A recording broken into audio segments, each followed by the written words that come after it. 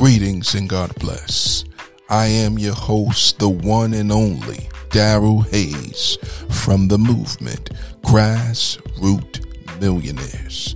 At this podcast, our aspiration is to enrich the lives of our listeners through different sources of education, the kind of material that has been proven to withstand the testing of time. We will provide practical tools and principles that any person can use in order for them to become successful in life and in business. So stay tuned for the next episode. Let's get it.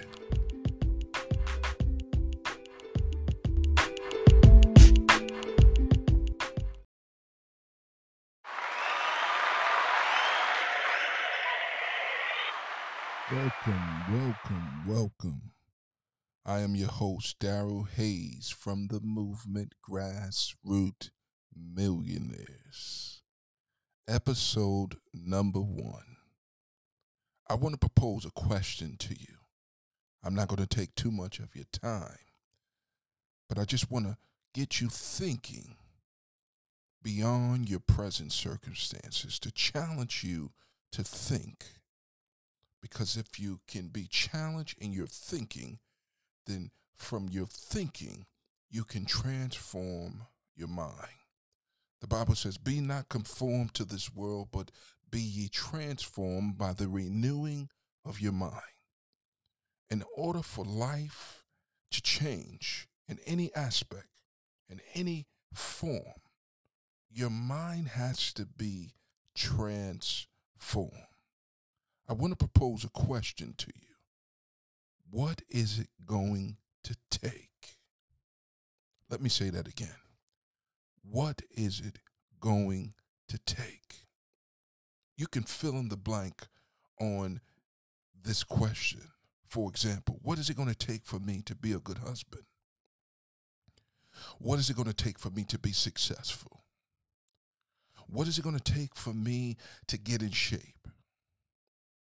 What is it going to take for me to build generational wealth?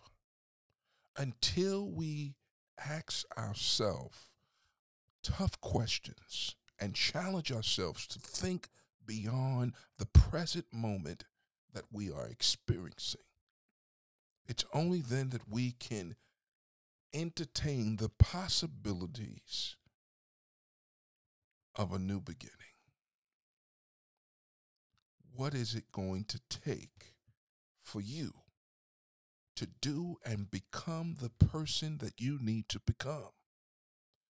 Because in order to build anything, in order to obtain anything, whether wealth or personal achievement, you have to ask yourself the question, what is it going to take for me to become a better person? And it's from that question that you begin to embark upon the steps that you need to take to become, to do, to be who God has created you to be. What will it take?